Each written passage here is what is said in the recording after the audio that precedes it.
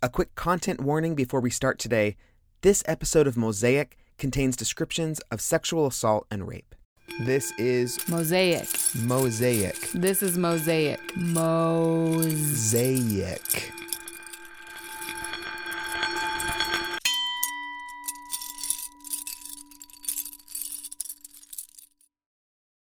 I'm standing in a large, well-groomed field of grass. Behind me is a temple, the Provo Temple in Provo, Utah. A golden angel Moroni is on top of the temple, blowing a trumpet into Rock Canyon. In front of me, I can see the Provo MTC. There's buildings made of brown-orange brick, trees. I didn't go here as a missionary. I went to the Sao Paulo MTC for my mission training. But I have spent a lot of time at the collection of buildings that I'm looking at. I was a teacher here for 4 years. I taught missionaries how to prepare for their missions, how to listen to the Holy Ghost, how to be obedient. Every Latter-day Saint who's keeping the commandments or following the leadership of the church.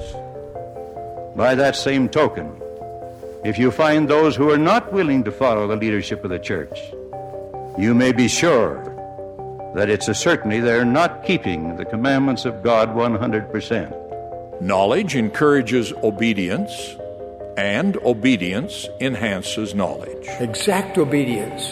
That is not a popular word these days.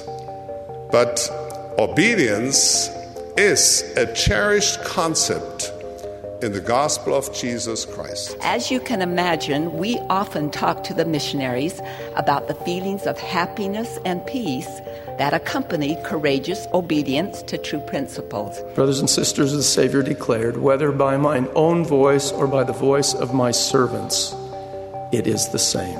Declared President Joseph F. Smith in October 1873, obedience is the first law of heaven. Obedience is the first law of heaven. And surely obedience is the first law of heaven. Obedience is the first law of heaven.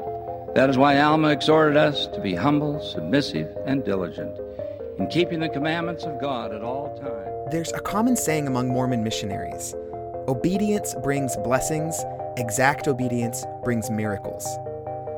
But obedience to leaders assumes that we can trust their leadership. What happens when that trust is violated? I reported what you did to me to Elder AC. Do you remember him? Oh, yeah. Corman 70, did he ever talk to you? No. Did anybody from Salt Lake ever tell you that you were accused of sexual assault?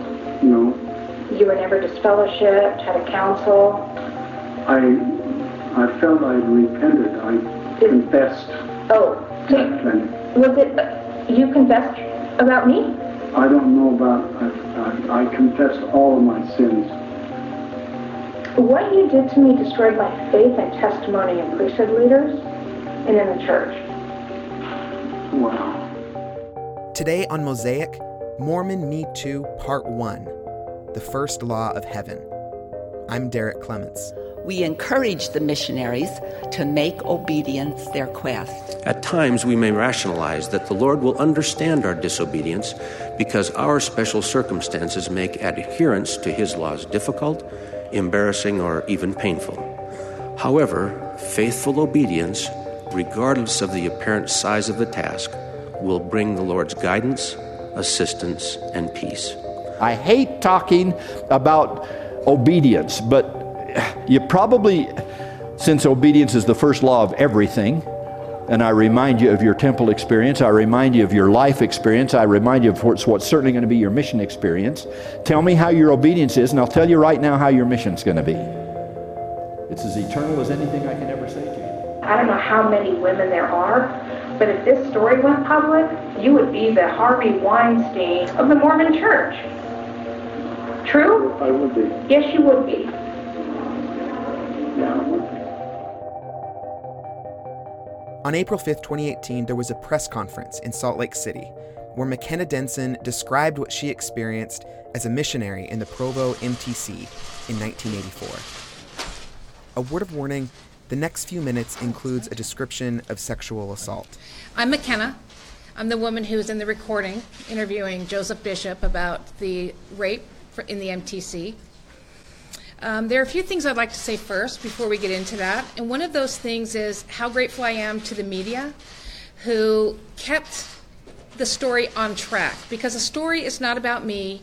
The story is not necessarily about Joseph Bishop. The story is about the rape in the MTC by a high-level Mormon official, which was the MTC president. The rape and then the cover-up. The Me Too movement is not the reason that I sought out Joseph Bishop. I've been trying for 30 years, 3 decades, to get the truth from the church. Even some kind of acknowledgement that Joseph Bishop admitted what he did, or an acknowledgement that he denied it. However, the Me Too movement and the Time's Up movement is the reason I had courage to get on that plane, to fly to Arizona and interview Joseph Bishop. Without that courage, I don't believe I would have ever been believed. It gave me the courage to understand that maybe this time, someone would believe me. And so I went to Arizona and I interviewed President Bishop. So I think it's time to talk a little bit about my history. Many of you know that I grew up in a family with a violently abusive stepfather. He was a pedophile. Then I went to high school and I met there were some students there that were so devoted to their beliefs. And those people really inspired me. And I started asking questions. I learned that they were Mormon. I had never even heard of a Mormon before.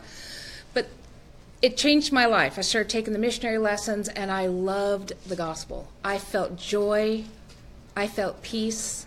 I felt safe for the first time in my life. And I was 15 years old when I took the missionary lessons.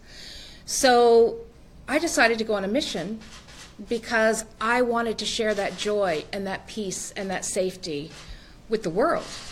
So I was really excited to go on a mission. And for the first time, I felt like I had a divine purpose, which I never felt like I had before.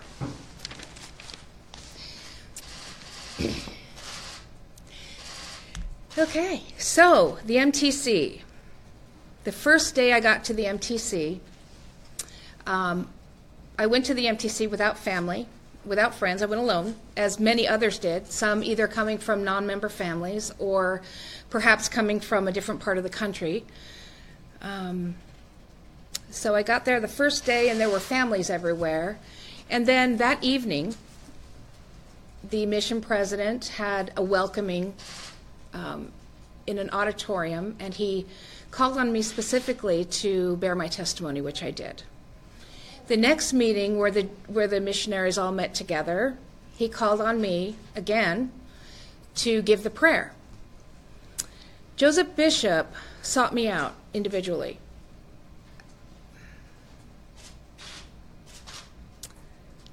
He started calling me out of class.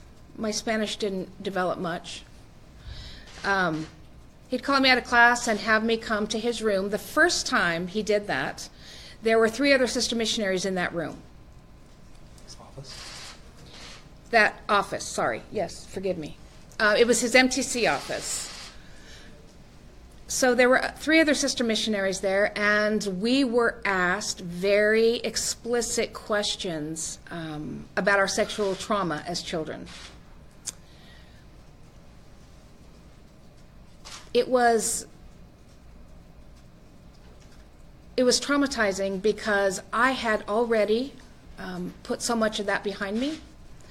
I had to revisit that trauma in an interview with my mission president, who I believed was trying to counsel us, was trying to make us feel better about going on our missions, and that those childhood traumas did not minimize who we were in any way. Then I had 2 or 3 other experiences with President Bishop in his main office with another sister missionary, talking about the same types of things. And then it became one-on-one. So I was called out of class to visit with the MTC president in his office, one-on-one. Those conversations were inappropriate and sexual in nature.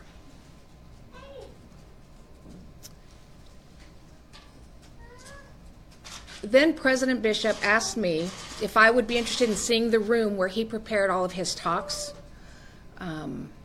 where he did his spiritual contemplating and praying. And I said, yeah, I'd love that. You have to understand that President Bishop made me feel special. He told me I was special. He told me I was going to be amazing. I had never had anyone in the church that was so high-ranking ever pay any attention to me.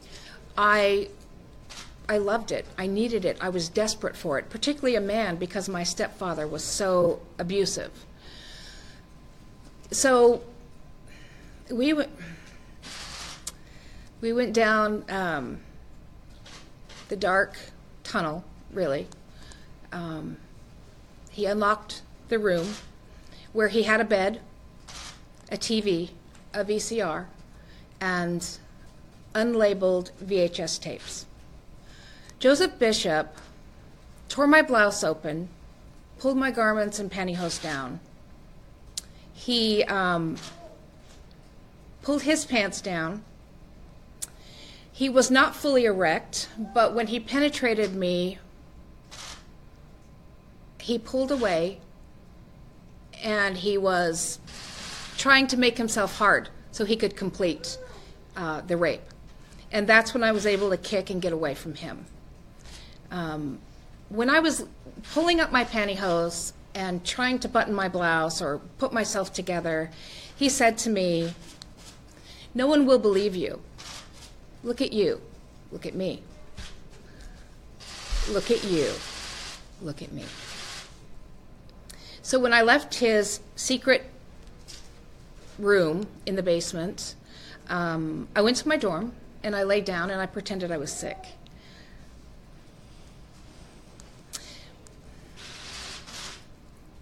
I didn't tell anyone what happened to me until I spoke to my singles ward bishop, who then arranged an interview with me and Elder Carlos E. Acey of the 70.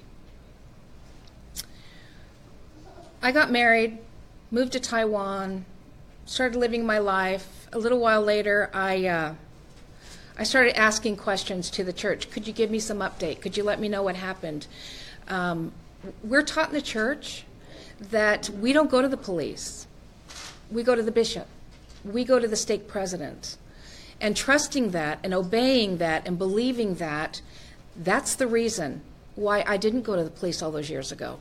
It was never suggested to me that that would be appropriate. So I went through the church for 3 decades.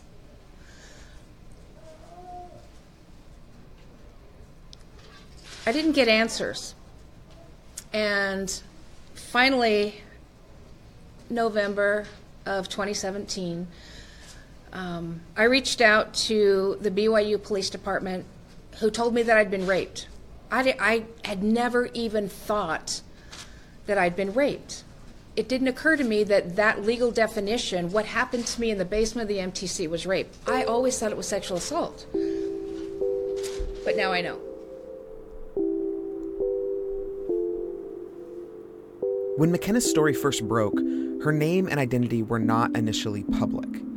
A tape recording surfaced online, partially redacted, in which McKenna can be heard posing as a reporter. So, nice to meet you. Thank you. And sitting down with Joseph Bishop for an interview. The meeting occurred in December 2017. Do you know what the point of this is? I'd like to know. There are some amazing church leaders who have done tremendous work. And it's sort of an unsung hero. For the first 40 minutes or so of the recording, the conversation is all about Bishop's history as a church leader. Can I ask you a couple of questions? Oh, yeah, absolutely. I've had some amazing experiences, highly spiritual, that I don't talk about all the time. Yes. For obvious reasons. Yes, sir. There is some things that I think might help struggling mission presidents. Thank you. I'd be happy to go into all that, but I've had so many of those things. This might be a long interview. But at a certain point, the conversation shifts, and McKenna's true purpose for the visit comes out. Well, there are some things about the MTC that I wanted to ask you about. I was at the MTC in '84, and you were my mission president. No wonder you're so talented. Is that right? Is that right? After 40 minutes of talking about the books Bishop has written and the positive experience he's had as a leader of the church, McKenna confronts him. Well, one thing I learned is that people, when they have some kind of an addiction, like my stepfather was violently sexually abusive. And you and I talked about that at MTC. And we did? Yes, we did. Yeah. There's my bad memory again. Here's your bad memory. Anyway, yeah, you helped me understand that it wasn't my fault, which was really amazing. But you also kind of groomed me a little bit. And you took me down into the basement. It wasn't really a basement, but it was downstairs, a little storage room.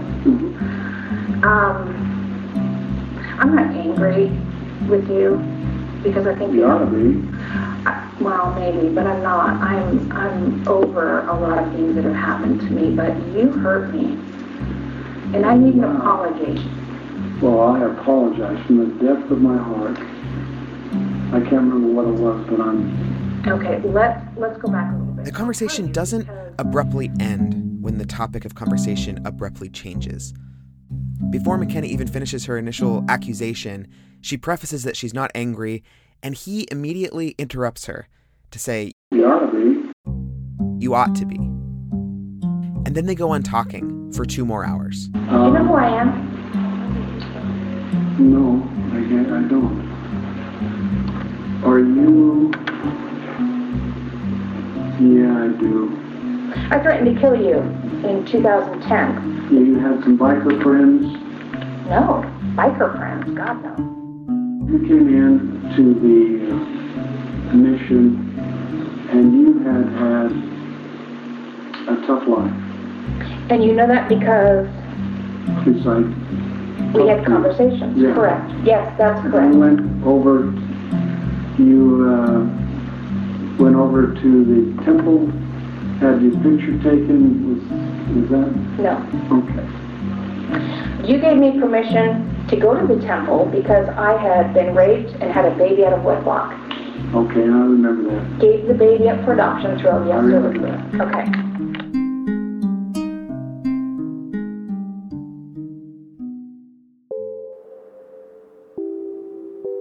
The recording was first published in March 2018 on the website Mormon Leaks, which is set up as a platform for what it describes as whistleblowers within the Mormon Church.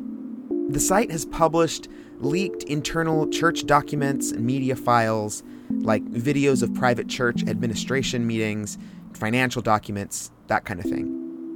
When the site published McKenna's recording, she says she was in settlement negotiations with the church, and she did not give her consent for the recording to go public. But she has since said that she's glad Mormon Leaks published the tape. Doing so likely eliminated the possibility of a non-disclosure agreement to be made between McKenna and the church. And shortly after the recording was released, McKenna held that press conference and publicly identified herself, announcing that she was suing the corporation of the president of the Church of Jesus Christ of Latter-day Saints and Joseph Bishop. I have carried this, and it has destroyed my life. Mm-hmm. So, do you remember the room in the basement? I do. For his part, Bishop has denied the accusation of rape, as well as some of the details of the room in the MTC. Denials both in response to the lawsuit and on the recording itself. But on the recording, he does admit to several other instances of sexual misconduct throughout his career as a church leader. Do you remember the other girl with me? Pardon? Do you remember the other girl with me? The other one you were grooming? Her name was... Yes, that's her last name. I remember. Did you molest her? Yes. She ended up living with us. When did you molest her? When she was living with us. Oh, God. I want to tell you about this. Please do. Because I felt, Have you... came in and she wanted her back rubbed. And I rubbed her back. And that got too much. Yeah. Christy. So, did your wife know? No. Anyway, I was thrust unwittingly and unwantingly into a work with women like me. Women who had been harmed. Traumatized. And I was not strong. The last person that should have been in that situation was me. I shouldn't have been in that position. But anyway, there I was. So did you, when you talked to Brother Wells and you repented, did you talk about this? Yes. You talked about what you did with me and other women? Yes. How many other women are there? It's not that there's so many other women. It's just the few that were there. Few. I remember one when I was in the bishopric. Yeah. That was so long before you were a missionary, a mission president. That was.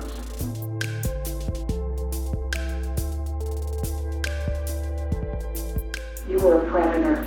You preyed on women, vulnerable women, broken women, women who you thought were not strong and could not, or would not. You told me that nobody would believe me. I did? Yes, you did. I apologize for that. A couple different times, he recalls details that might be related to McKenna, and she's heard on the tape saying no, that wasn't her. You had an operation, a breast enhancement? No.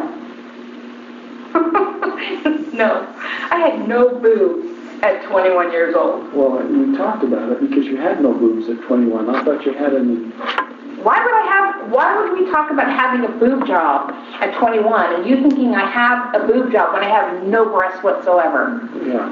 I wore padded bras, so I think your understanding was... Anyway, that's what I remember about that, honestly. Okay. That recollection is relevant to what Bishop later told police about what happened with McKenna in 1984. And while he says on the recording that he doesn't remember the rape occurring, he also doesn't completely rule it out. I do not remember that. And maybe it's just because my mind doesn't want me to remember that. But I don't remember that. That's not an excuse. That's just a... So then that, because you don't remember that... I can't say to anybody I did this. So you wouldn't have said it. So... I guess it's tucked away. Maybe it'll come out like it did with the sister missionaries when they get in the right environment. Maybe. I don't remember that, and now I'm worrying about what else don't I remember. Well, I think that's a pretty good thing to worry about.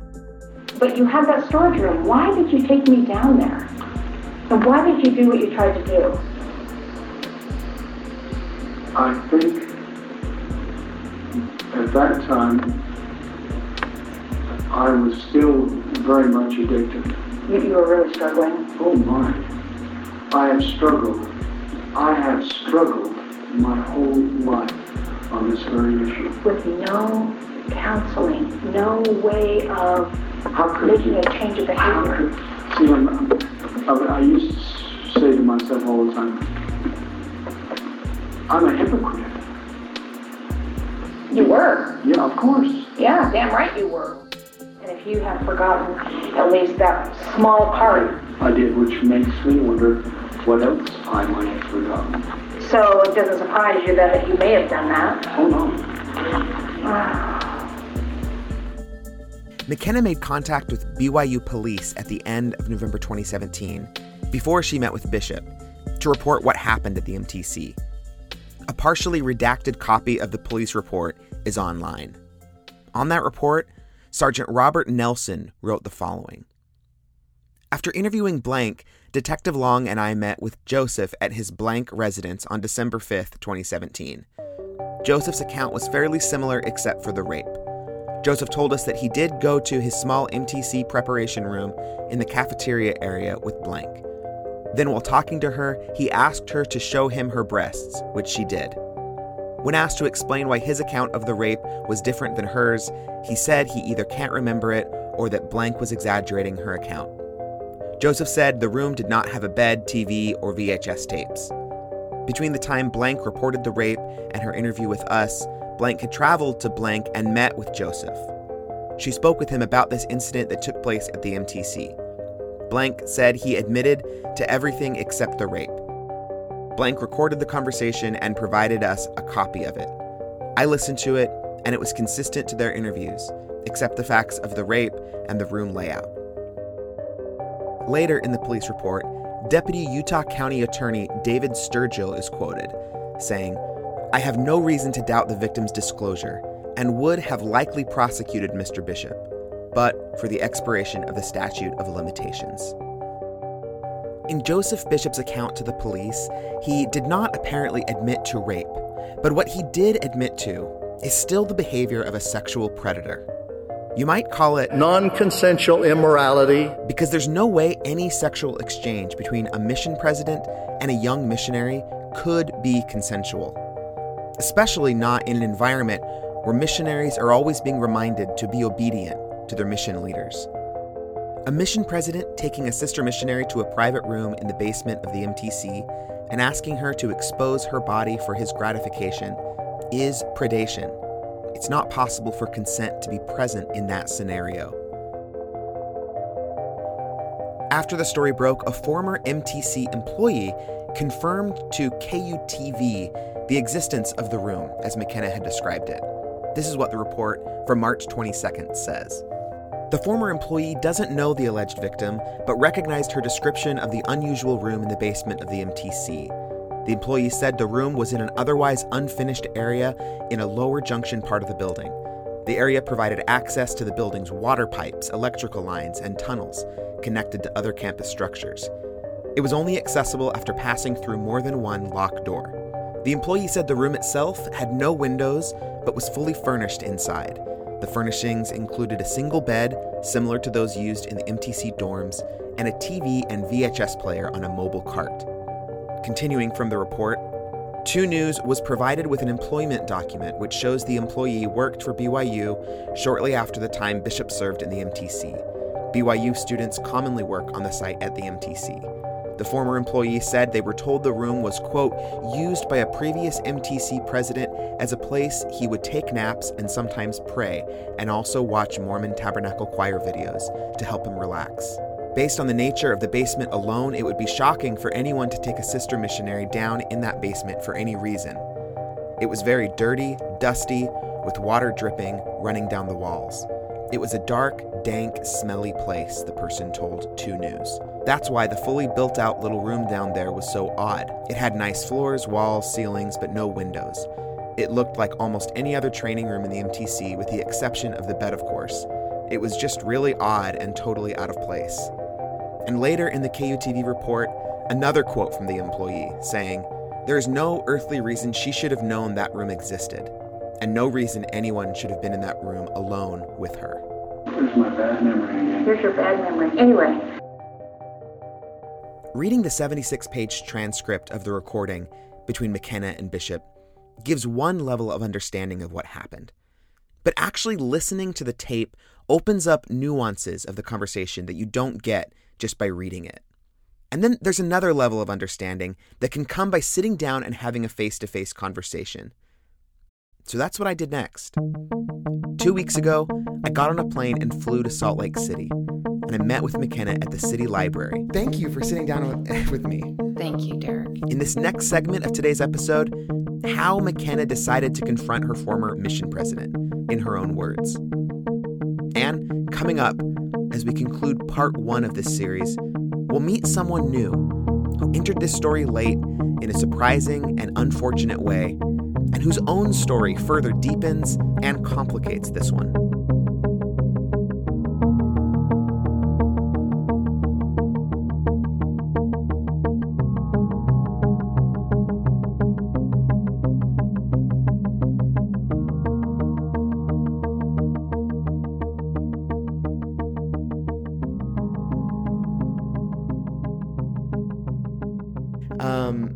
I know the topics that we're talking about today are very sensitive. Yes. And so if there's something you don't want to talk about or if there's a question you don't want to answer, that's perfectly fine. Just wanted to let you know right from the start. Thank you. I also wanted to ask, what terminology do you prefer? Victim, survivor? How do you describe yourself? Both. Okay. Yeah. Victim and survivor. Yeah. Yeah. Okay. Cool. I'm not sensitive to either one. Either one. Okay. So where was your mission call for? Colombia. Cali. Okay. Mission. Were you excited to go there? I was thrilled. I couldn't wait to learn Spanish. Yeah. I didn't think I was smart enough to learn Spanish, but I thought, oh, this will be great. Did you know any Spanish when you arrived at the MTC? Taco. I knew taco. Okay. We talked about her mission experience and how being abused at the MTC impacted her faith, a topic we'll explore in more depth in the next episode. And she told me about her experiences after her mission, disclosing the abuse she had survived. She told her ex-husband when they were engaged. He told me to let it go, that it was over and done. And I didn't think that was the right thing to do. So she told her bishop at the time, Ron Levitt, who I'm sure you've seen on television. So you recall this young lady coming to you? Oh, heavens, yes. Ron Levitt told us last night that a woman came to him in the mid-'80s. Who she says then connected her with Elder Carlos E. Acey, a general authority of the church. Okay, so then that meeting with Elder Acey, what came of that? What came of that was Elder Acey took the information and said he would get back to me and let me know. Mm-hmm. You described the incident with Joseph Bishop to Elder Acey. Yes, but I have never referred to it as rape. Yeah. Until the BYU police told me it was rape. Right. Okay. And then, so then who else did you talk to? I mean, did you, at a certain point, you didn't hear back, I guess? No, I didn't. Well, no, I didn't hear back, Derek, but my life moved on. Uh-huh. I got married. I moved my husband and some of our friends to Taiwan, opened a company there. We were there for our marriage. Yeah. And then we returned to Texas, to Tyler, Texas, okay. And got divorced. So it was down the road that I started asking questions and asking for answers, and no one could give it to me. Huh. Whom did you go to ask these bishops questions? And stake presidents over the years. Okay. Yeah. And what were you trying to find out? What did you hope from that you could learn from your bishops and stake presidents? Well, I wanted to know if the church had held a council, if they spoke to Joseph Bishop, if he admitted it, did he deny it? Did he call me a liar? Yeah. I wanted to know what happened. Yeah. What was the follow-up? Yeah. Was Joseph Bishop present in your mind over those years? Did he ever come into your mind? On and off. Mm-hmm. Okay. And so what else did you do to try to figure this out? Did you ever talk to anybody higher than a stake president or directly connected to the LDS church itself? No one would talk to me. Okay. But in 2010, I called Salt Lake myself. Really? Yes. Well, I mean, just like you looked up a number for the headquarters? What did you... Yes. And I was transferred several times. Uh-huh. But yeah, it was in 2010. And I said, look, his name is Joseph Bishop. He was MTC president. He sexually assaulted me. I have a gun. I will kill that bastard myself. And it was just after that, knock, knock, knock on my door, the police in Pleasant Grove came and wanted to know what the threat was. Uh-huh. Why did you make that threat on Joseph Bishop's life? Because I was tired at that time of being invalidated. Mm-hmm. I was told at that time, you're not entitled to know. Uh-huh. So whoever was on the phone with me, he said to me, you're not entitled to know. I said, well, was there a council held? You're not entitled to know. What do you mean I'm not entitled? I'm the victim. You're not entitled to know. Yeah. It's like, oh, really? McKenna said she continued to tell her story to different church leaders for years. Nothing ever happened. And then in November 2017, she decided to appeal to a different kind of authority, and she filed a police report. I got on the phone and I called Provo PD. And I said, I need to report something that happened a long time ago at the MTC. And they said, oh, sorry, we don't have jurisdiction. I thought, oh, man. So they said, we're going to send you over to the MTC BYU police. Okay. And I thought, oh, Nice freaking try. Yeah, like that's going to go anywhere. It's interesting because the MTC is in Provo, but Provo police doesn't have jurisdiction over what happens in the MTC. Is that what they said to you? That's correct, because the MTC is owned by the church. Okay. BYU police are owned by the church. Right. Interesting. So it stays in the church. Yeah, that's interesting. So you felt like, oh, this isn't going to go anywhere. It's the Yes. Yeah. I totally thought it was not going to go anywhere. But a detective called me back. His name was Bob Nelson, Sergeant Nelson, and he works sex crimes. And so he listened to me, and then he asked some questions, and then he hung up, and then he called me back after verifying some of the things that I said. And we spoke, I think, 3 times that day on the phone, and then the last time he called me back, he said, would you be available December 4th for my partner and I to come and interview you? And I said, you're going to fly out to Colorado? And he's like, well, we're going to drive. And then after we interview you, we're going to go meet with Joseph Bishop. I said, wow, yeah, I'd love that. Thank you. The first time I felt validated. And I have to say, those detectives were amazing. Amazing. They were professional and careful and sensitive. So the timeline is you talked to the BYU police on the phone. Yes.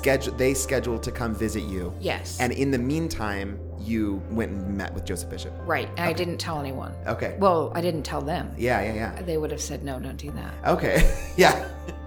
But when I hung up, I made some calls, found out, I called Salt Lake and found out where Joseph Bishop was living. I told this young man on the phone that I was looking for my former mission president and who had served in Argentina. I didn't say anything about the MTC. And so he gave me his address in Chandler, Really? Arizona. Who was this person on the phone? Just like a His name employee? was, I don't know who he is. Okay. I don't know who he is, but I have I have all that information. Yeah. So I looked on the Mormon website to find the location of his home address. And through that, I found his stake president and his bishop and the missionaries. So I called the missionaries and a new missionary that I spoke to. I told him the same thing. I'm looking for, I don't know if this man is in your ward, but I'm looking for Joseph Bishop. He had served as mission president in Argentina. And he said, I don't know, let me ask my companion. So his companion said, yeah, he's in our ward. He's like, yeah, Joe Bishop, he's in our ward, Brother Bishop. Do you want his phone number? I said, yeah, that'd be great. Thank you. So he gave me his cell number. So I hung up and I went, okay, I'm on my way. So I called the airline, booked a hotel, a car, and then I went, oh, crikey, I haven't even called him to see if he's in town. What if he's not in town? So I called him and I told him, I told him I was doing a story on high-ranking LDS people in the church, priesthood holders, temple presidents, mission presidents, that stake presidents are dime a dozen. But I wanted to interview some temple presidents and mission presidents. I heard that he had served 2 missions, and he said, no, I've served 5. And he went on this rant about how grateful he was that I would bring so much joy to the lives of other people by writing about him. This was on the phone? This is on the phone, yeah, right. So I thought, oh man, he's a narcissist. Who knew? So anyway. To prepare for her interview with Bishop, McKenna spoke with her friend, who was married to a covert narcissist, and she also has a degree in counseling. I spoke with this friend after talking to McKenna, and she said she didn't want her name to be used in the story, but she verified that the 2 of them did talk beforehand about how McKenna could approach her meeting with Bishop. She actually helped me plan the best way to approach him. So when you deal with a narcissist, you have to play on their narcissistic mentality. And part of that had to do with elevating him and making him believe that you think he's this amazing person, that he's way up there. And so that wasn't a difficult thing for me. I just kind of went back to where I was before I went on my mission. But she was on the phone with me for an hour before I met with him. And she was on the phone with me as I walked into the lobby, and there he was. So she heard his voice. Oh. So that was kind of interesting too. But no, she helped me prepare. And having worked in substance abuse in court for a number of years, I understood addiction enough to know that if I gave him that out, to let him use his addiction as an excuse, he may be more willing to talk. Talk about it. Oh, okay. But when I got to the hotel, I had my recorder, and he was there. He was 10 minutes early. I wasn't ready. So I panicked a little bit, and I took him into the room and the conference room. Yeah.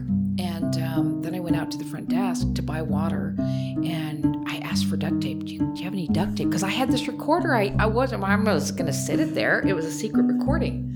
So they didn't have any, but they did have the clear packing tape. And I didn't know if that was going to work. But when I got into the room, I gave him his water and I dropped mine. So I reached down to pick it up and I taped the recorder underneath the table. I didn't even know if I had it on, Derek. I didn't even know if it was on. I thought it was, but I wasn't sure. I was so unprepared. Anyway. That's amazing. I know. I know. As an audio professional, I'm curious what that moment was like of checking your recorder after the conversation. It was such a relief. I was like, oh my gosh, yes. So how did you decide to go and record a conversation, to go and confront Joseph Bishop in person and record? Like, how did you find the strength to do that? I don't think it took strength for me. For me, I was pissed. I knew the cops were coming. And I knew that they were going to interview him. And I was pretty sure he was going to lie. So part of me knew that this was my only chance. And part of me was angry. I was really angry. Here he's living on a golf course, living his life, happy, as far as I could tell, just from that brief conversation on the phone with him. And I was struggling. And he told me on the phone that he was second counselor, in the Sunday school presidency in his ward. Okay. And I thought, oh my gosh, really? So I was angry, and I knew that I wanted to confront him. Yeah.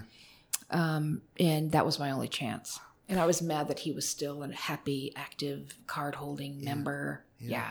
So did he know that the cops were going to come at this point? Do you think they had already contacted him and made arrangements? Oh, no. No, he had, even when they showed up, he had no idea they were coming. Okay. Mm-hmm. Okay, so did you feel like whatever you might be recording might be helpful in the legal process?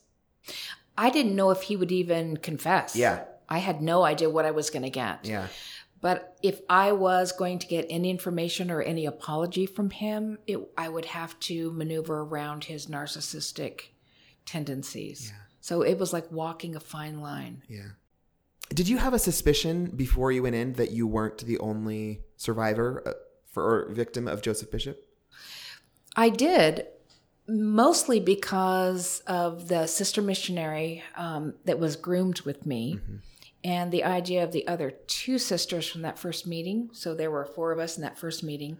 And the other 2 I never saw again. And so as I thought about it, I thought that either they went on their missions, like I said, or they were just too smart for him and never came back. But because there were 4 of us in the first meeting, there had to be other women. And then he was so brazen with his taking me down through the basement and locking the doors, for that to have been his first time. Yeah. Yeah. And once he got me down there, it seemed like he had already done that. He already knew what to do. So yeah, I was pretty sure, but I had no idea when he was trying to figure out who I was and he was naming off sisters he thought I could have been. The girl with biker friends. Who is that, Derek? Because that's not me. Who is the woman that wanted her picture taken at the temple with whoever? That wasn't me. And who was the girl that had the breast implants that he says he asked to expose her breast. That wasn't me. So those are 3 victims right there. Who are they? Because he thought one of those was me. They weren't. Yeah. And none of those 3 were the other sister missionary that he took to his home and assaulted. And it seems to me like if your intention with him was just to get him to confess something, maybe you would have just gone along with any of those stories and been like, yeah, that's me. But I have to say what you have said from the beginning and on that tape is consistent. And the experience that you had, you weren't just looking for him to confess about anything. You when he started offering these things on the tape of, are you this person, that person, you didn't just say, yeah, that was me. You said, no, that wasn't me. You told him that. So I just have to point that out, that your story has been consistent and is believable. Thank you. I have to, yeah. So there's this moment in the tape. He doesn't really skip a beat in a way. It's a fascinating moment in the tape when it goes from, I'm a reporter doing this story about leaders, to at a certain point, about 40 minutes in, you say, okay, this is why I'm here, essentially. Yeah. And I think the way it happens, and this is how I heard it. You say, I'm not angry. And then he immediately, it sounds like he says, well, you ought to be. That's exactly what he said. So nothing had been said at that point exactly, like why you would be angry. But it's, so he I don't know. Is there anything you would say about that point in the conversation where it shifted? What was that experience like when 40 minutes in, when suddenly it was getting real now, what you were talking about? When I said I'm not angry and he said, well, you ought to be, I knew that he knew exactly what I was talking about. Yeah. Whether or not he was going to say it out loud was not necessarily important at that point. To me, he knew who I was. I was interested in this part of the tape too, where he says, some of his apologies, some of his statements of apology were also couched with this but of, like, he kind of says, what else can be done? Like, what is there to do now? What is there, right? Mm-hmm. A number of times. What do you make of that? That he's saying, I feel really bad, but I don't know what there is to do. Well, he's never, the process of repentance, I understand that he spoke to Elder Wells, and I believe he spoke to Elder Acey, and he may have spoken to others. But just confessing isn't the whole process of repentance. You have to really go to your victims, and you have to be accountable for what you did. And that's all of them, including Elder Wells, Elder Acey, whoever he spoke to. They are all complicit in this cover-up and in his sexual predation. So for him to say, what else can I do? Well, you can actually confess. You can actually stand up, and you have to make restitution. How do you do that? I don't know, but you start by talking to the victim. Yeah. And that never happened. No. Yeah. No. One part of the tape that I found a really interesting kind of recurring theme was, and a lot of it was coming from him, but you also kind of agreed to it on the tape as well, of like this confusion of how somebody could do things that would be wrong, mm-hmm. and yet still have positive experiences, or like still do good things in some ways. Do you have any thoughts about that aspect of the conversation? I do. I think that I'm not a perfect person, but I can do good things. My ex-husband, even though he was having sex with women he was baptizing, he gave amazing, amazing Sunday school lessons, and people felt the Spirit. And he's an unworthy vessel, but because he's an unworthy vessel doesn't mean that the truth isn't touched by the people who are receiving the message. So in that respect, yeah, I can see that. It's just very confusing, I have to say. It is confusing because when we see someone doing something good, we assume that person is good, but it's only that particular act that is good. Although there are a lot of good people doing good things, the ones that are not good, but are still doing good things, yeah, it makes everything kind of convoluted. Makes you wonder, okay, so what do I trust? I I heard in Joseph Bishop's confession, I heard in his words, I got the sense that he felt like he had repented, or that there was like, that it was resolved. Mm-hmm. And there's another moment in the conversation where he says something to the effect of like, but now I'm not so sure that, but I think it's interesting that there is kind of these two realms of accountability. There's the spiritual realm of accountability. Joseph Bishop talked a lot on the tape about meeting God at the judgment bar. Mm-hmm. But he didn't seem very interested in any kind of earthly accountability or legal accountability. Oh, no. Or civil accountability. Of course not. No. And then we have to ask the question, so what does repentance look like to Joseph Bishop versus everybody else in the church?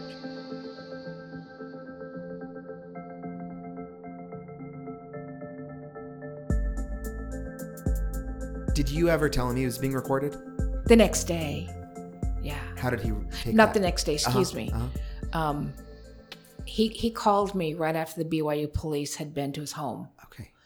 And he said, the police have just left my house. And I said, those are not police. Those are senior sex crimes detectives from BYU. He said, well, I'm sorry you felt the need to do that. And I said, well, I did. So what'd you tell him? He said, oh, I told him everything. And I said, well, you must feel really, really relieved. He said, oh, yes, I do. And you know, we really could have been friends. We really could have had a tight connection. I was like, really? I don't think so. So then how did the recording get to Mormon Leaks? Do you know, or do you have comment on that? I can tell you this. I gave that recording to a lot of people, okay, and news sources as well, mm-hmm. One in particular. It was leaked without my consent. Mm-hmm. I'm happy it was leaked. I understand the conflict that Mormon Leaks had in deciding to release it. But I think after their contemplation, the amount of hours they had deciding what was the best thing to do, they were worried about the victims that would be silenced if I signed a non-disclosure. Mm-hmm. Yeah. But having it released without your consent is another case of somebody else deciding what to do with your story. I guess so, but you know, it was difficult for about 6 hours. Yeah. And then I was completely okay with it. And my attorney said, you know what, McKenna, don't worry about it. It's out there now. We don't have to worry about it being exposed. Yeah. Now it's there. Let's deal with it as it is. And I thought, oh, thank you for that, Craig Vernon. Do you think that it's just an impossible thing to imagine for some members of the church that this story could be true in a way? Like it's just too difficult to even go there? Well, I think allowing yourself to believe that this could possibly happen creates a flight or fight, not even a what if for members of the church who are really strong, believing members, good people. Yeah. But it brings into question sending your kids on missions. Are my kids safe at the MTC? I mean, really? I don't want to believe they aren't. I don't want to know that I sent my children through the MTC and there was a rape room down in the basement set aside specifically for that. I think also it makes people stand in a very uncomfortable place when they have to look at their church leaders and wonder, what did they know? And what else do they know? And why would they cover that up? So yeah, I think it's really hard. And I feel for them because I myself, it happened to me and I didn't want to believe it. I did not want to believe it. I don't want to know it now. I don't want to know a lot of the things about the church that I know now. I would rather live in that little happy bubble and go about my life and thinking all is well in Zion. It's a tough place to be for people, and I don't look forward to that journey for them.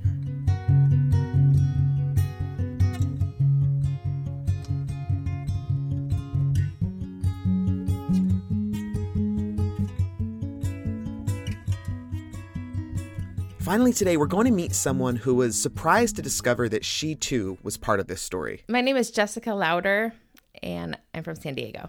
Are you comfortable using your name for this piece? Or yeah, it's fine. Okay. I mean, the church put it out there, and I feel like I'm not going to hide. So. Yeah. Okay. Where Jessica comes into this story is with a 9-page dossier. The dossier that had been compiled by a lawyer for the LDS Church, David Jordan. The document includes potentially embarrassing personal details about McKenna, including a criminal history, details from her private church records, and information about her relationships. It also mentions the fact that when she was a teenager, she'd had a baby who was adopted. And even though the adoption, which had been done through LDS Family Services, was closed, meaning details should have been kept confidential, the dossier names the baby, Jessica Lauder. Tell me when you first discovered that you were involved in this, that your name was on this dossier.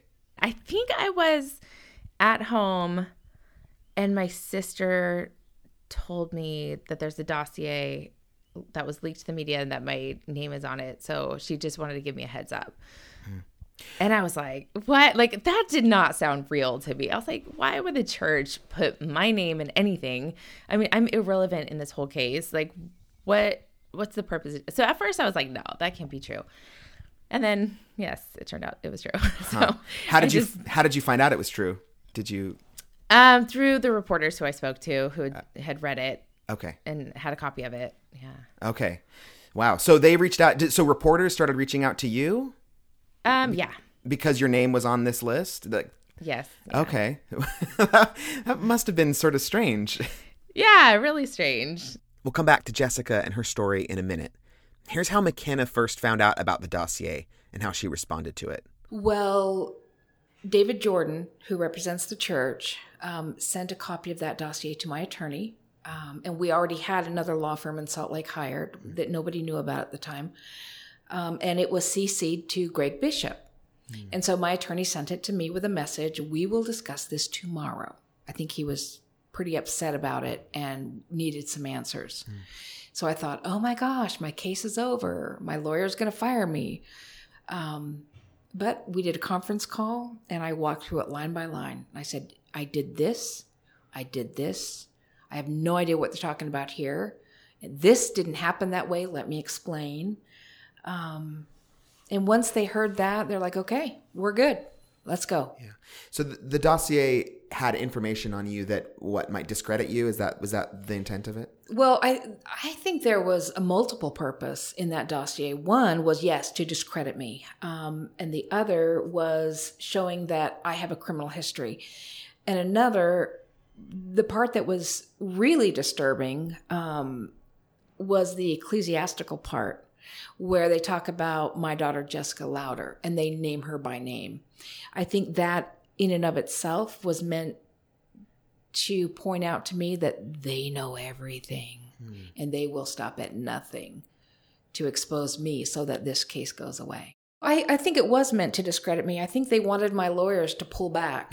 And they did for a couple of hours. Yeah. But I think it was intended as a threat. Yeah. We know this much about your life, and we are not going to hold back. We're going to let the whole world know. What they didn't know, though, Derek, is I've already been through family court. In family court, anything you say or accusations you make against the other party, they have to prove that you're lying. The person making the accusations can just throw anything out there. They use some of those accusations in that dossier. Yeah. The fact that I'd already had my every skeleton in my closet already exposed, what was left for me to be afraid of? But here's one thing that that they were also, in my opinion, trying to do, and that is to make damn sure that the members of the church knew if they came forward to help in this case, we will create a dossier on you as well. Eric Hawkins, a spokesperson for the LDS Church, explained the dossier in this statement to the media. Quote, "Our work to address this matter has included the work of outside legal counsel to interview and investigate the facts and allegations. This requires access to membership information. During this process, it is customary and acceptable for outside counsel to correspond with the attorneys representing other parties, including sharing information that may support or refute their claims." Close quote. After Greg Bishop received the dossier, he distributed it, or information from it, to media outlets, and Fox 13 in Utah was the first to take the bait. On March 21st, they ran a piece that detailed some of the contents of the dossier. In my opinion, it was irresponsible of Fox 13 to run that piece. It appears to have used the dossier as its primary source of information, and in a 3-minute news clip, without the whole context of this story, I think a quick rundown of some difficult parts of McKenna's life skews the truth of what happened and what is important about this story.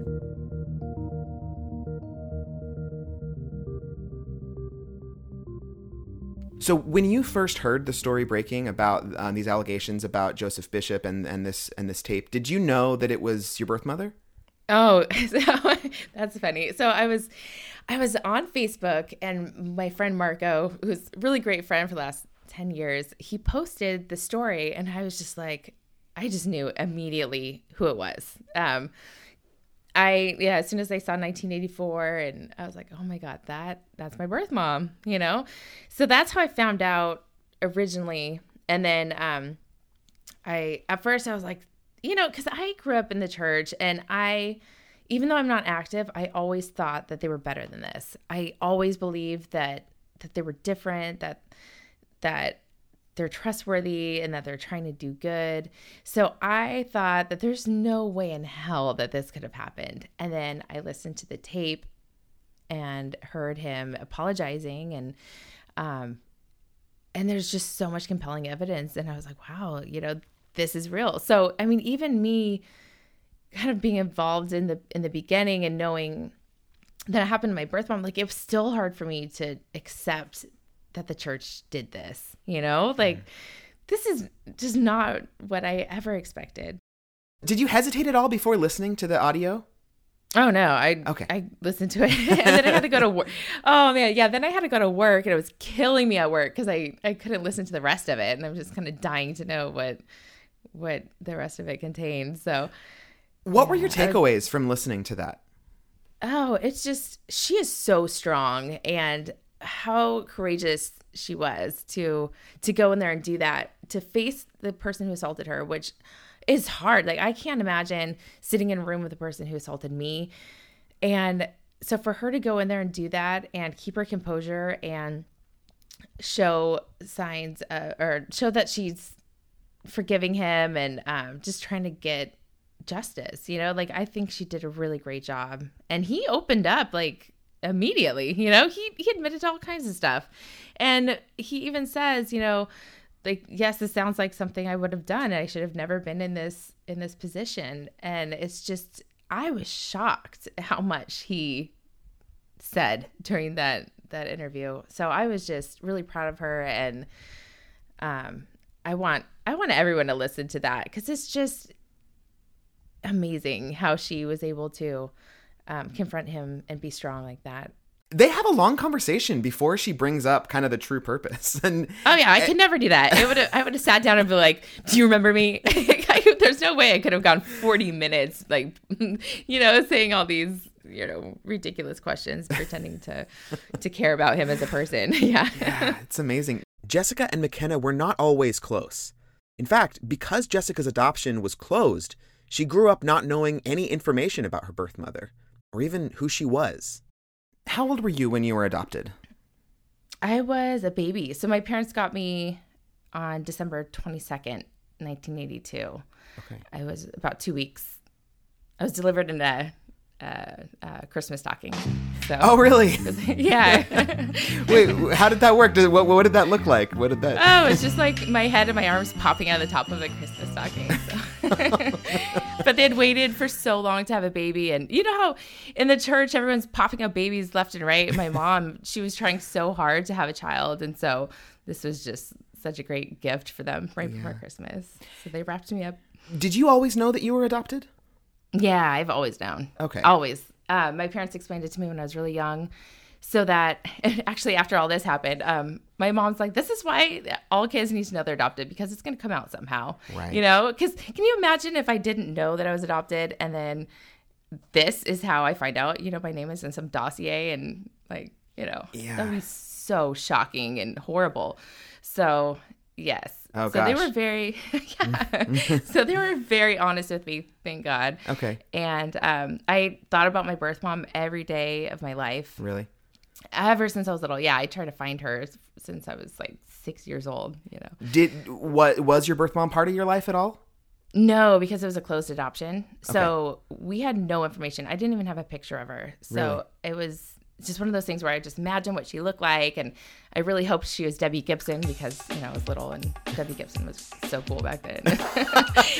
You thought she might be? Well, you know, she was not in the right age, but when you're little, you know, you just hope that it's this amazing person, and you have all these dreams of who that could be. So, you know, when you have no information, you make it up in your head. And that's what I did.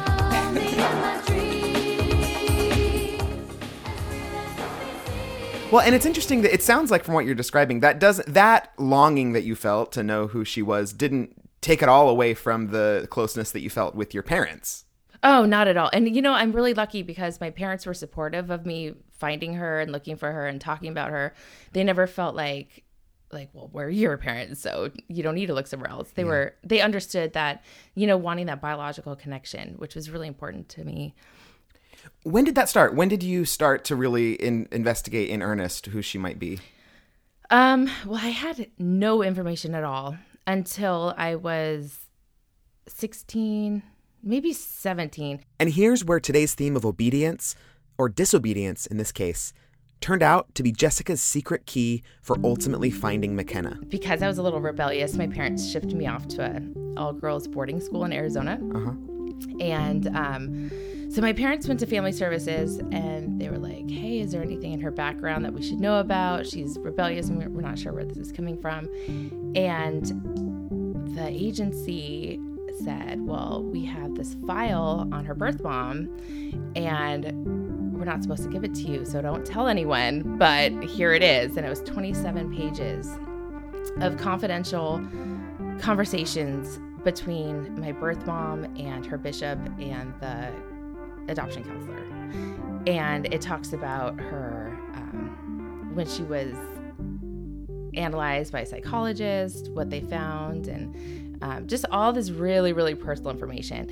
So in that document, they blacked out the cities, the states, and her first name, but they forgot to black out her first name a couple times. So that's how I figured out what her name is. And then, so what I did is I went through and I counted how many letters the city was, how many letters the state was, and I made a list of all the possible cities and states. And then I knew she was going to a university. So out of those, I figured out which of those places had a university. And I figured out from there that she was likely going to University of Reno. So I called the institute and talked to someone who actually worked there in the 80s and remembered her. And that's how I found her. Wow. Yeah.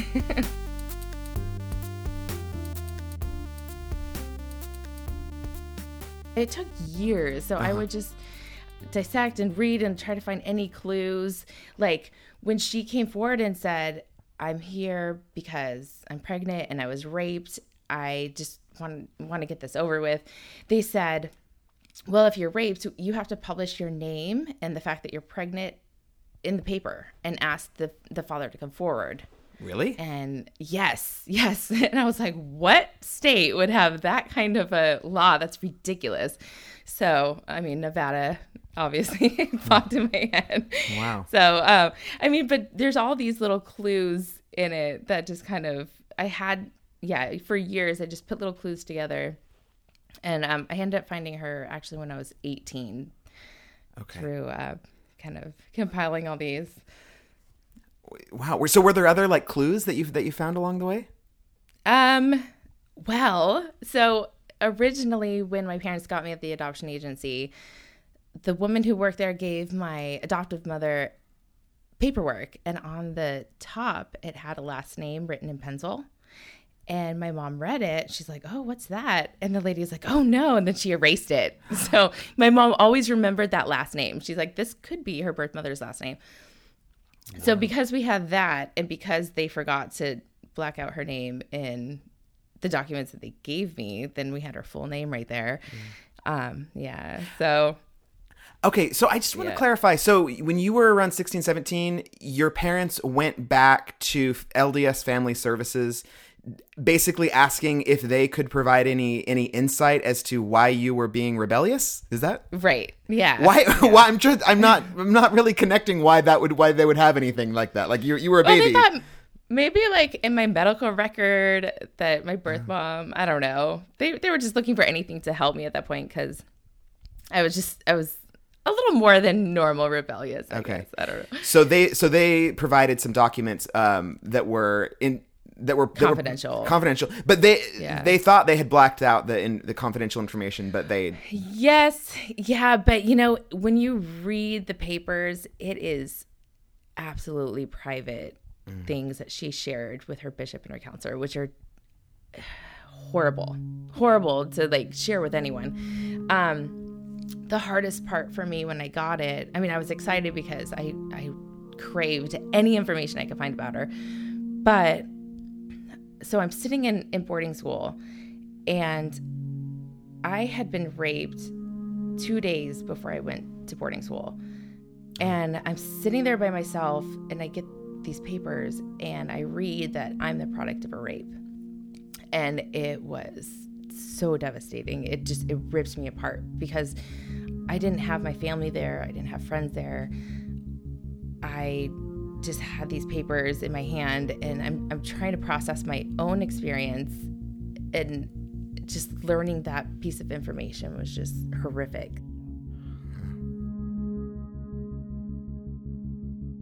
I just remember sobbing on the ground, and I felt just so disgusting because I had just gone through that, and just knowing that's what I came out of, it just made me feel like less of a person in that moment. And it was devastating. And not having anyone around me who cared, it made it so much harder, So it was just, I should have never had those papers. So it was, I don't know who thought that was a good idea. Yeah, so the 27 pages, and it's the first time that it's really the first any real tangible thing that you had of your birth mother. Yeah. I knew her dad. I dated her dad. I really liked her dad, but I was not ready for that kind of intimacy. Yeah. And so no turned out to be, oh, yes. So it was a date rape situation, very difficult to prosecute. He had been a police officer, and he was at the time working security.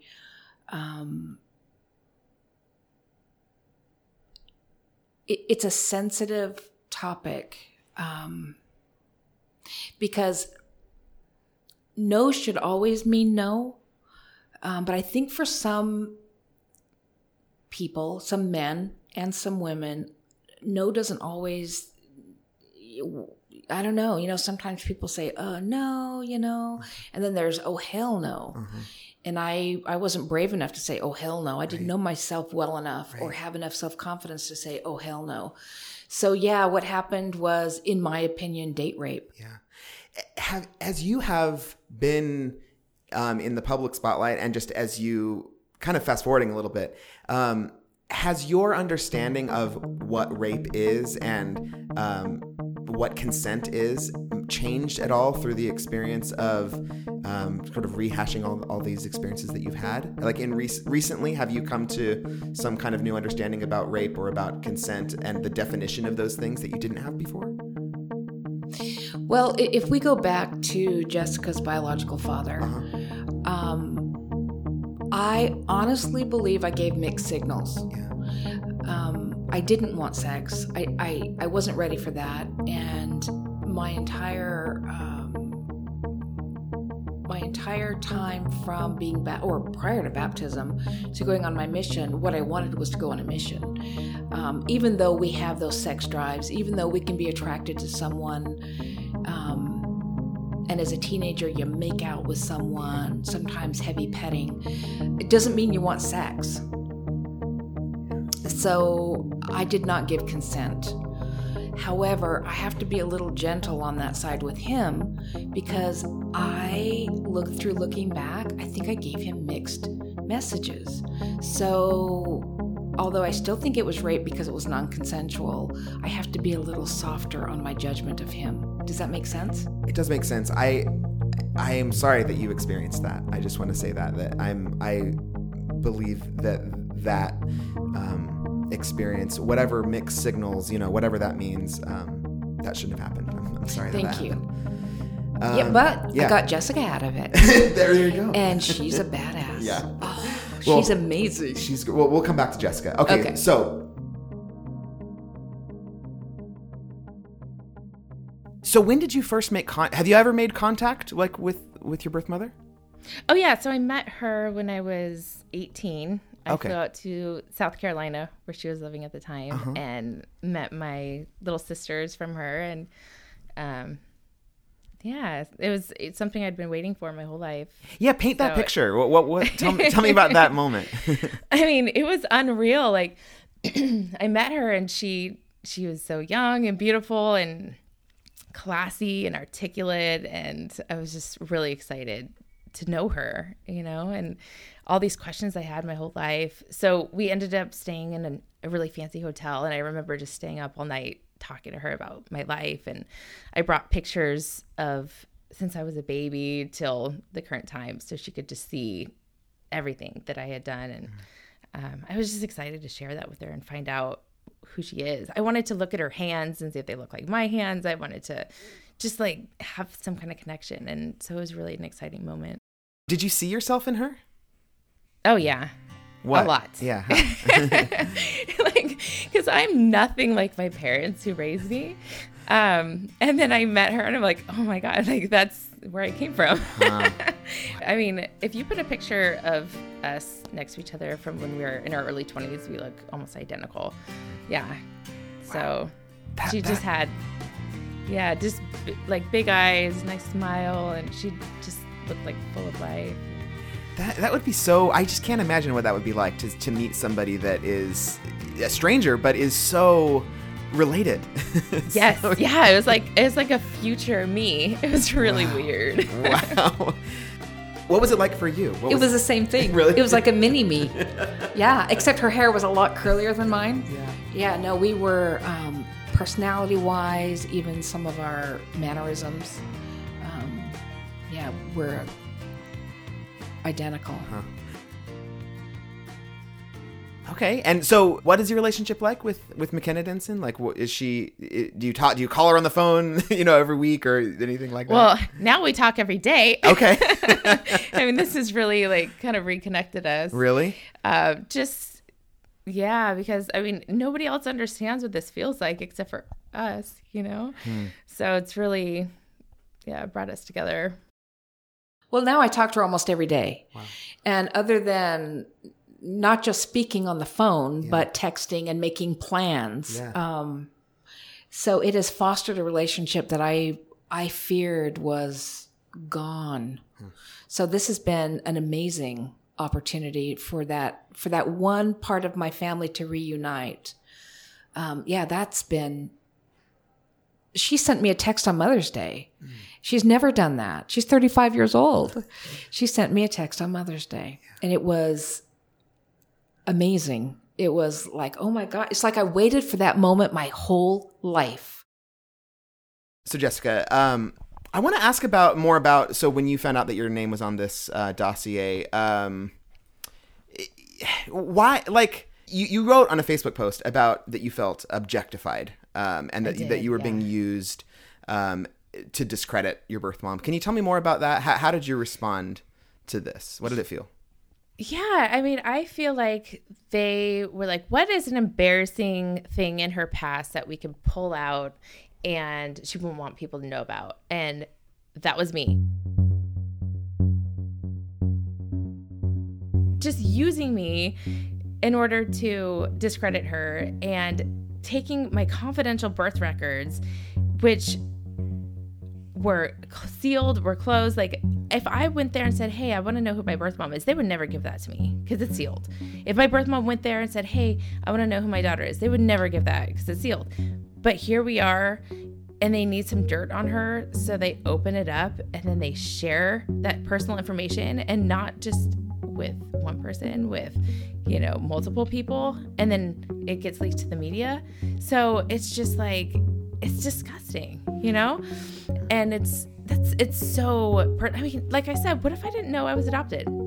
What if I never received those documents in 99 and I wasn't able to put the pieces together and find her?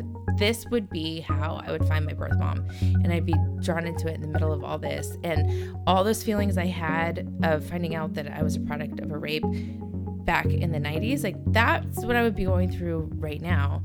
And it has brought back those feelings, and it's been really traumatic, and it's embarrassing for people to know, and it makes me feel, I mean, I've been able to work through it throughout the years, so I don't feel as bad, but it still hurts. You know, that's my life. That's me. And I'm just being thrown out there as, you know, a deterrent. And like I said earlier in my post, like, I feel like I am the skeleton in my mother's closet, and I'm not. I'm a person, and I have feelings, and I have a life, and I have a son, and I don't feel like that was appropriate for anyone to drag my name into. Let's talk about what you want to come of all this. What do you hope happens? Well, I mean, first of all, I want people to be aware, because it's so hard, I think, for people to take a look, like an honest look at what's happening around them.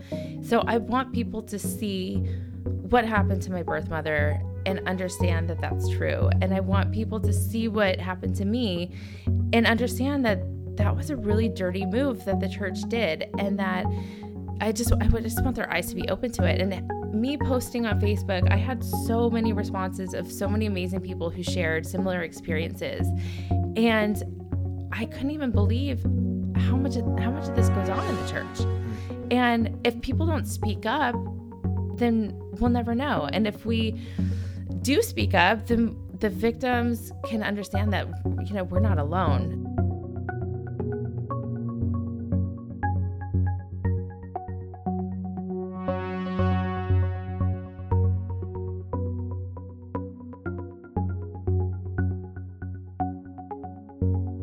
As we conclude today's episode, I want to go back to this idea of obedience.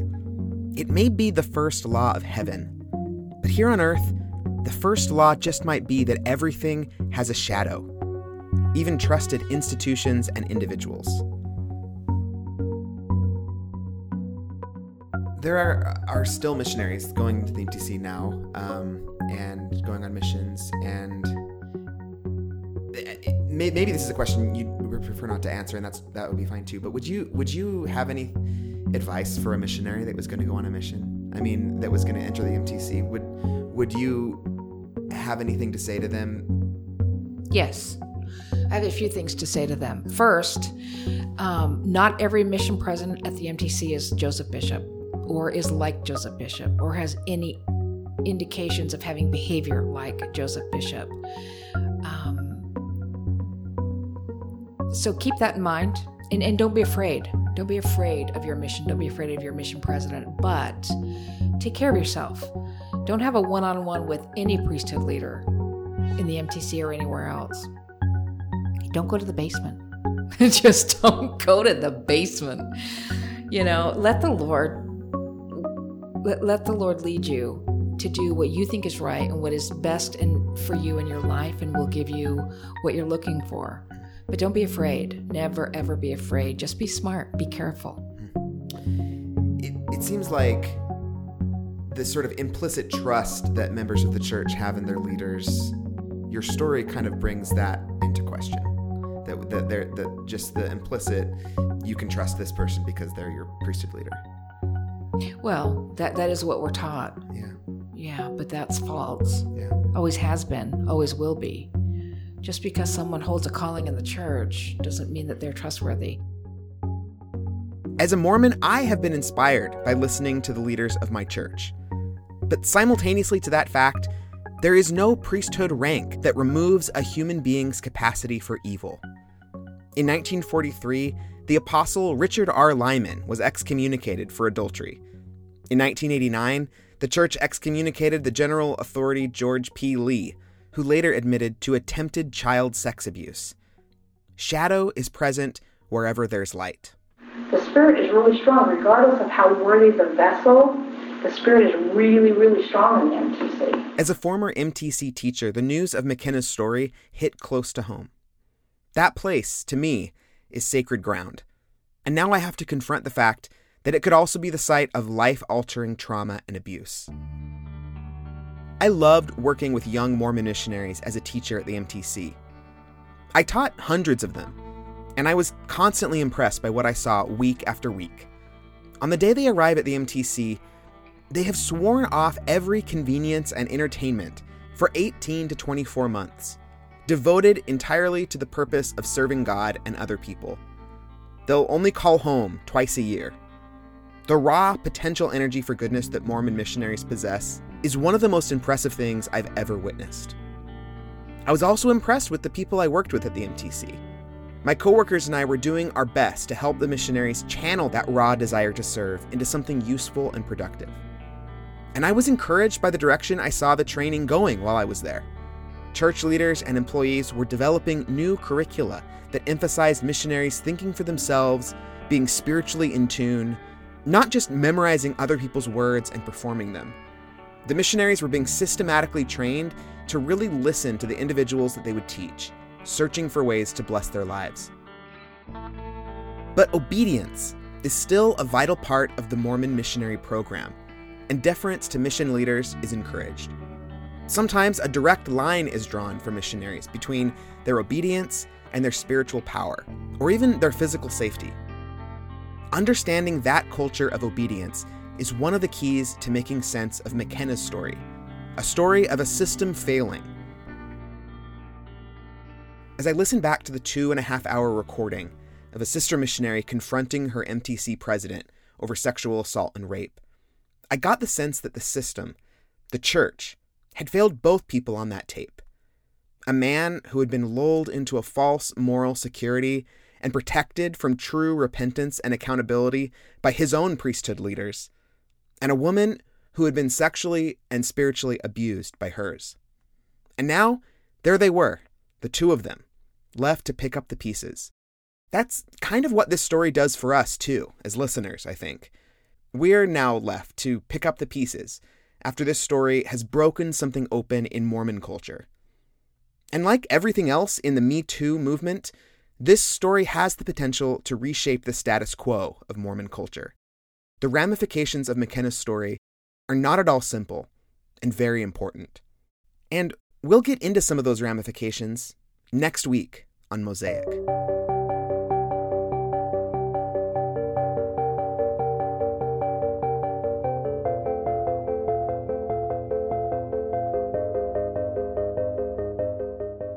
Mosaic is created by me, Derek Clements, with production assistance today by Mosaic's advisor, Katie Kyle.